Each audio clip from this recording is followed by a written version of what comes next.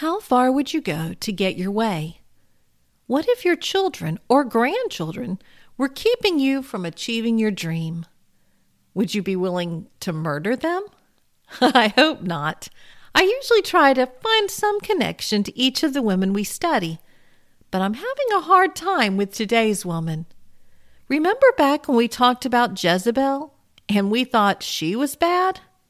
Well, she's nothing compared to her daughter Athaliah. Ladies, that Athaliah was one evil woman. Hi, and welcome to All God's Women. I'm Sharon Wilharm, your host for the show, and I am excited to be taking you on a journey through the Bible, focusing our attention on all God's women. We'll be talking about women you've heard all your life and women you've never heard of. Each has a story to tell, and I can't wait to share them. Together, we'll discover life lessons we can take away from each of these ancient women and apply them to our modern-day lives. Join us each week for the latest episode of All God's Women.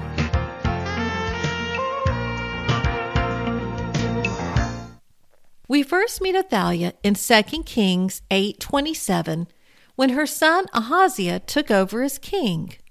We're told he was the son of Jehoram and his mother's name was Athaliah. And that's followed by the telling phrase of, "And he walked in the way of the house of Ahab and did evil in the sight of the Lord like the house of Ahab." In case that wasn't clear enough, we can head over to 2 Chronicles 22, where verse 3 says about Ahaziah, "He also walked in the ways of the house of Ahab, for his mother advised him to do wickedly." But that's not all. In 2 Chronicles 21, where we learn about Ahaziah's father's reign, we're told that he walked in the way of the kings of Israel, just as the house of Ahab had done, for he had the daughter of Ahab as a wife, and he did evil in the sight of the Lord. So not only did Athaliah train up her son to be evil, but before that, she was heavily influencing Jehoram, her husband, in her evil ways. In fact, as soon as Jehoram was established as king, he went so far as to kill his brothers so they wouldn't be a threat. Jehoram, with Athaliah by his side, was an evil king who reigned for 8 years, then died of sickness. Then his son Ahaziah reigned for a year before he was killed. When Athaliah heard that her son was dead, she did what any mother would do. She killed off all the royal heirs, including her grandchildren, so that she might seize the throne. But unbeknownst to her, Jehoshabeth found baby Joash and hid him in the temple for 6 years, while Athaliah reigned as queen. When Joash was 7 years old, Jehoiada, the priest who was hiding him, called together all the Levites and brought them to Jerusalem along with the captains of hundreds. He positioned the captains and their men as guards around the temple. Then he brought out Joash and crowned him and anointed him king, and the people rejoiced. When Athaliah heard the cheers, she rushed to the temple and saw the new king with the leaders standing beside him and the musicians playing trumpets, singing praises, and yelling, "Long live the king." She tore her clothes and screamed, "Treason! Treason!" But no one cared. Jehoiada called the captains and gave orders to take her outside to kill her, for he didn't want to do it in the house of the Lord.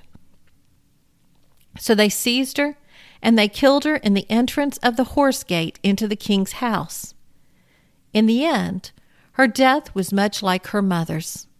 Jezebel's body was eaten by dogs, and Athaliah's was trampled by horses. We have one last mention of Athaliah in 2 Chronicles 24:7. For the sons of Athaliah, that wicked woman, had broken into the house of God, and had also presented all the dedicated things of the house of the Lord to the Baals. Do you think God wanted to make sure we knew just how evil Athaliah was? Athaliah reigned as queen of Judah for 6 years. She was the only woman to rule as queen of Judah. She was a daughter of a king, wife of a king, and mother of a king. In each of her roles, she was instrumental in promoting Baal worship and striving to eliminate any seed in the line of David. She was a woman obsessed with power, willing to murder anyone who got in her way.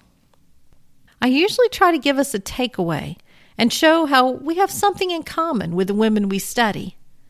But I really hope there's no one listening who can relate to Athaliah.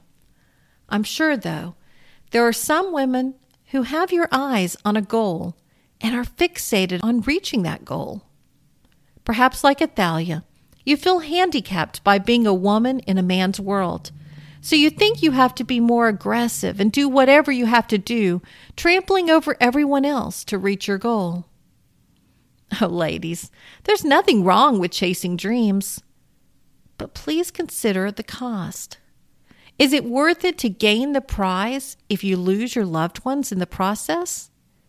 You may not actually murder, but you can still do damage by the way you treat others. We're all leaving a legacy of some kind. Good or bad, no matter who we are impacting others around us. Oh, that we might leave a positive influence and not be used as an example of what not to do. Lord God, how it must break your heart to see the evil in men's hearts. While we may not be guilty of murder, we have certainly entertained pride in our hearts and evil thoughts. Forgive us when we lose sight of you and focus only on our selfish gains.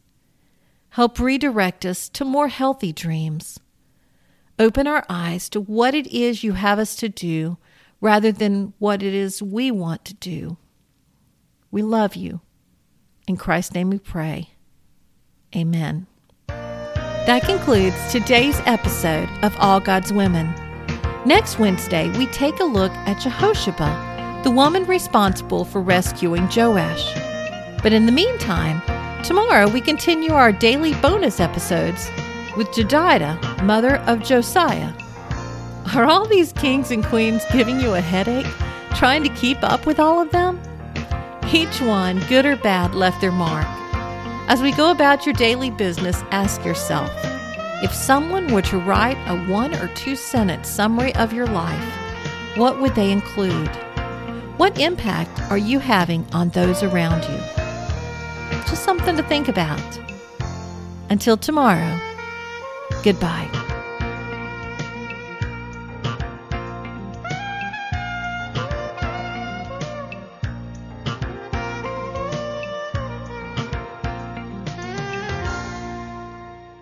If you enjoy listening to All God's Women podcast and radio show, you're going to love my brand new Women of Prayer Bible study.